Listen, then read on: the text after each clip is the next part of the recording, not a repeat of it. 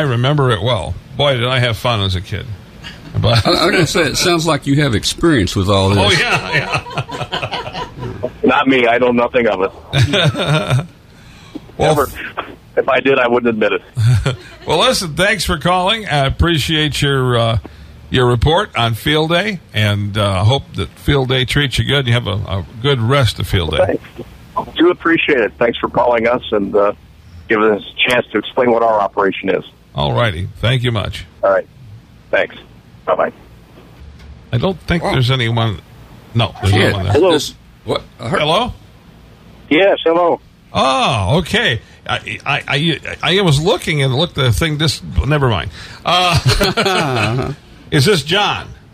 Yes, it is. All right, very good. So I was looking at our call screener and it was nothing there. So I thought, whoop, there's no one there. Yeah, something dumped there, and I just called you back again. Aha. So you are in Pahrump. Yes, sir. That's correct. All right. As Art Bell says, things that go Pahrump in the night. Yeah, sometimes they do. All right. Now, are you at a Field Day location right now? Yes, we are. We found a nice location next to the county offices here, and we've got some big trees to give us a little shade in this 115-degree heat. Oh, and my goodness. we've got, yeah. So that's well. Tell us a little bit about your setup. How many radios have you got on the air, and what's going on? How many people are there with you? Okay, well, we have a number of radios, but we're only operating 2 transmitters today, and the station I'm sitting at, we're running 15-meter phone right now. It finally opened up for us. And the other station, I think they're up on 20 meters. I'm not sure exactly what they're doing there, but we basically have 2 stations, and it's going very slowly there. We've had some geomagnetic problems, and, the bands haven't been the greatest, and we're just trying to survive the heat here today, and I think we're probably not going to stay overnight. We're going to tear down this evening. Goodness. Well, that is warm. I mean, that's some temperature. You make sure you're hydrated and, drinking, as they say, plenty of fluids and take care not to get too much heat. It's easy to do, though. I mean, once you get out and you're having fun in that tremendous amount of heat, it's easy to forget how hot it is. Sounds like the proper food for this location would be the ice cream today. Ice cream? Yeah. Well, that sounds like a good thing there. That would be just fine. You going to send some out to us? I wish we could. Tell me a little bit about your ham radio group there in Pahrump. Sure. Yeah, this is a group called the Pahrump Amateur Radio Repeater Association. We actually have 2 groups in town, and ours is more of the social group, and the other group that is in town is involved in emergency management, that sort of thing.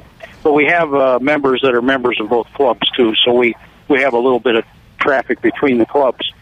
And this one in particular, we probably have 30 to 35 members there in a good year. And, we have once a month we go out and eat. That's a nice little feature, and we all get a little bigger. And and we have a little program. We have a meeting once a month and have a program, and nothing real spectacular, but try to do something amateur radio related. And that's basically it. We have a repeater. That's how the club was begun. They wanted to have a 2-meter repeater years ago, so they pooled their resources and got them. In fact, somebody's talking on the 2-meter FM right now. Let me turn it down.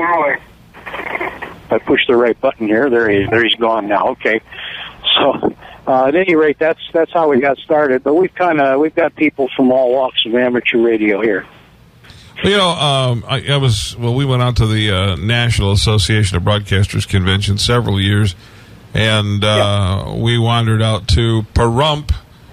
Primarily, the reason why I went out there is I wanted to see Art Bell's loop antenna that he had put up, and that's impressive. Yeah, what I was more concerned about is I wanted to see how he had it mounted, because I didn't know I didn't know if he was using like phone poles or what exactly he used to suspend it, and that's a very interesting antenna, and I've heard him talk about it and talk about the voltage it collects, which is kind of a strange